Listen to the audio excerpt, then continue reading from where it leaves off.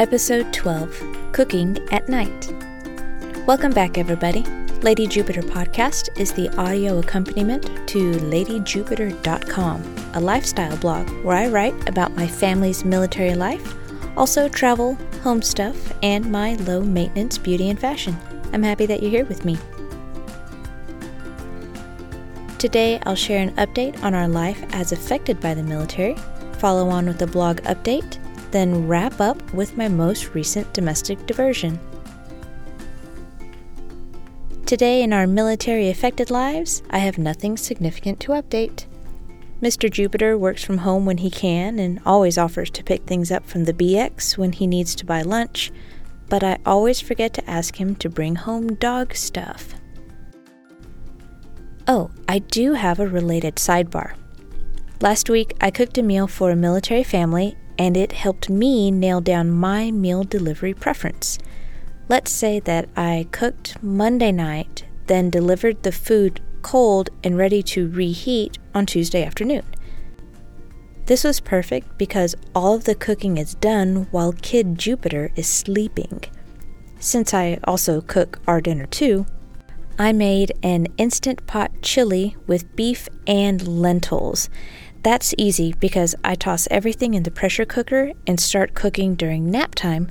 Then after dinner and after bedtime, I take my time to cook for others. Without the pressure of having a hot meal delivered on their doorstep at 5 p.m., I can actually enjoy cooking, and then I also have the energy to cook late because I let the pressure cooker do the work earlier that same day. Conversely, we could just order takeout, but I've been working the kinks out of my hands-off Instant Pot chili recipe, and so I need to cook it about once a month to nail down those preferences. Ooh, note to self. Assemble some ready-to-cook chili kits for one or two local Instant Pot friends because I need taste testers. And now for today's LadyJupiter.com blog talk, I want to jump into a popular blog post. Last time I talked about one, it was what I wish I knew about the second trimester. Lately, though, my most popular blog post is titled, How to Break In New Teaks. Teaks, spelled T-I-E-K-S, are a brand of handmade Italian leather ballet slipper-style shoes, and they are notorious for having a long, painful break-in period. I bought my first pair years ago because they had everything I was looking for. Leather uppers, ballet flat structure, no obnoxious logos, and most importantly, stitched down insoles. I don't know about you, but when I take my foot out of a shoe and the insole sticks to my foot, it pains my senses more than nails on a chalkboard. So I bought a pair and experienced firsthand that the break-in period sucks, but once it's done, the shoes fit perfectly from that point forward. I have 5 pairs now: cream, cobalt, black, Kelly green, and leopard. So I got a lot of experience breaking them in, and like any good blogger, I realized that my preferred method was unique, so I wrote about it. Come to think of it, I could also stand to update the photos, but the method is the same. I place corks in the toes and bend the shoe backwards to stretch the uppers.